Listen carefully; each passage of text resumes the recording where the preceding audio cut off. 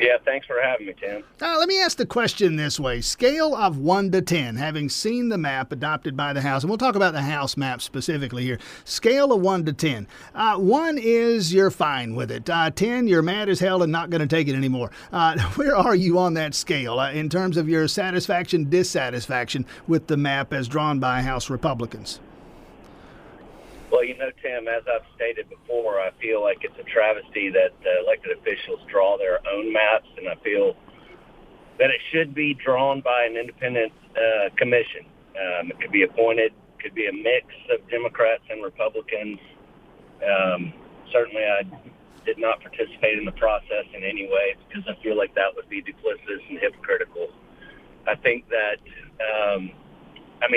short answer has got to be a 10 on that one. I want an independent group separate from the political realm to draw these maps where the districts are congruent. Athens was divided up into, we have enough space for 2 Democrats to represent Athens in the House. And we actually were added a 4th member who was a Republican from the East. And I just don't feel like that represents Athens the way that most of Athens feels like it needs to be represented. And we can talk about, and we will talk about the maps as specifically drawn. I want to circle back to your point, though, because others have said this over the years. There have been Republicans who said it when it was Democrats who were drawing the maps, that we ought to have some independent commission do this. Just logistically, what would have to happen for that to happen, for some committee to be formed? And are there other states in which it is done that way? There are a handful of other states that do that, and logistically what would have to happen is, ultimately the party who is in power will have to fall on their swords for good government. And I'm not saying that the Democrats are not guilty of this as well. I think that the Democrats did a horrible job of trying to draw their own maps. I believe it was in 2002, maybe. I can't remember exactly the time that they were overturned by the courts. They looked like a pile of spaghetti. And so it's very difficult for whoever's in charge to seize control of that power. And I absolutely understand that. And it's going to take a huge political will to be able to do that. And I'm not just saying that because I am in the minority. I'm saying that because I always strive for the best government possible, and I think that's the way to achieve it. State Rep Spencer Fry, you mentioned a 4th House district encroaching into Athens from the east. Let's talk about your district, or the voters' district, the district you represent. What specifically happens to it, and does it in any way impact any plans you might have about re-election next year? So specifically, my district that I represent changed from House District 118. Now, let me clarify. Those maps just passed the House. They have to go through the Senate and get signed by the governor. Right. So it's not set in stone, but it's closer to being stone than anything we've had right now. The number changed from 118 to 122. The district shrunk from the east in order to incorporate that 4th delegation member. And I believe it went more south in order to, it picked up a couple of precincts down in 5 Points and near UGA.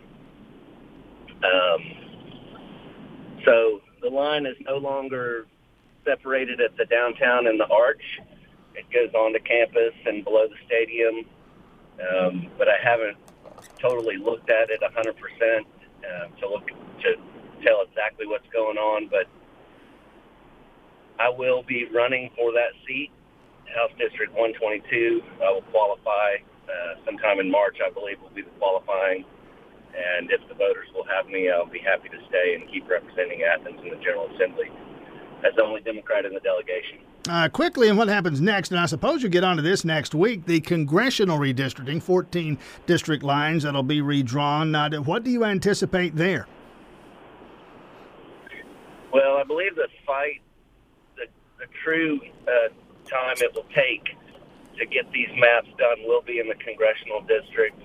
Redistricting, I think it's going to be obviously there's, what is it, a 8-6 Republican majority. I think they're going to try to shore up a couple of folks and maybe make it 9-7. But certainly, Tim, I am not privy to those exact strategies and conversations, so I can only speculate at this time. But I'm hoping that we can get everything done and signed by the governor and out by Thanksgiving. I'll quickly ask a completely different subject here. Spencer Frye, State Rep Spencer Frye. Folks, I think, know he has a day job, the Director of Habitat for Humanity in Athens. That keeps him plenty busy. I want to talk a couple of things quickly. One is the Restore, the Habitat Restore out there on Atlanta Highway. We're hearing so much about supply chain issues and all that stuff sitting on all those ships, and they can't get truck drivers, and we're finding empty store shelves and all the rest of it. I'm thinking that a place like the Habitat Restore might actually be in a position to capitalize on some of this. I need furniture. I can come find it there if I can't find it at the furniture store because it's on a cargo ship someplace. No, that's a great question, Tim, and I appreciate that. One of the things during the pandemic when we were able to reopen safely is we were caught up in the remodeling phase of everybody. Everybody spent a lot of time at their house, and not only did they say, hey, I might need an extra room, but they also said, hey, I want to remodel my living room or my bedroom. And we received incredible amounts of donations for the past 12 months, and we really appreciate that. With the supply chain, we have seen our donations slightly dip in the idea that people are unable to necessarily get the items that they need to do the remodels. So we're still plugging along. Still being able to repurpose the donations from Athens and the surrounding areas into cost-manageable housing.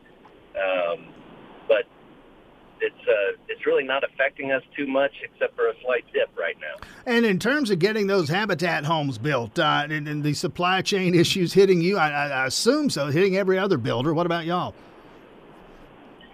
Well, certainly the lumber prices were skyrocketed for a little while earlier this year, and I was appointed to a committee to explore the high-cost building materials. And I'd like to say that the Speaker appointed that committee on May 20th and May 28th. Lumber prices started tumbling, and hopefully we'll get them back down overall. Once the supply chain gets back together, we can all move forward. But I had just finished framing 2 homes when the pandemic hit. And so luckily I used most of my wood was able to buy most of my wood at a lower rate. And then we're actually building a concrete home. So concrete prices have not been too terribly affected, and that'll give us some savings. And then a lot of our homes we're doing right now are remodels. We're flipping a couple of homes. Actually have about 4 on the docket. And we're finishing up a couple projects, like a partnership with Lydia's Place, which is a quadruplex for foster kids who age out of the foster system and don't have support. And they're actually going to college, and some of them wind up homeless. And this will give them a place to live. We're doing some landscaping at that site tomorrow. I'll be out there myself. And a couple of other projects like that, just really plugging the holes where they need to be plugged and being as innovative as we can. And finally, quickly, let you go on this one, State Rep Spencer Frye. A listener hit me up on Twitter like just now, and he asked this. Says, ask Spencer if he still plays music locally. Oh, man, thank you for whoever that was. I didn't know my mom was on Twitter. I feel like, so I played every 2 years for the past 4 years out in Winterville with Mayor Dodd Farrell at the opening of their Front Porch Festival in the spring. I'm still writing and playing music, and I feel like I have written one of the best songs I've ever written here recently, and it's about a African-American community out Jefferson Road in Oconee Heights, and the song's called Rabbit Eye. about a man named Zenas Dias. And I met some of the elders of that community and was able to hear some of those stories, and they were just so moving. I was able to write the song in about, 15 minutes, and the words and the music came out to me. And so absolutely I'm playing out. And so, I don't know, maybe look at the front porch bookstore lineup one time, whenever it starts again, maybe in the spring. Maybe I'll be out again. I appreciate that question. State Rep Spencer Fry, appreciate your time this morning. Yeah, thanks a lot, Tim. Stay safe.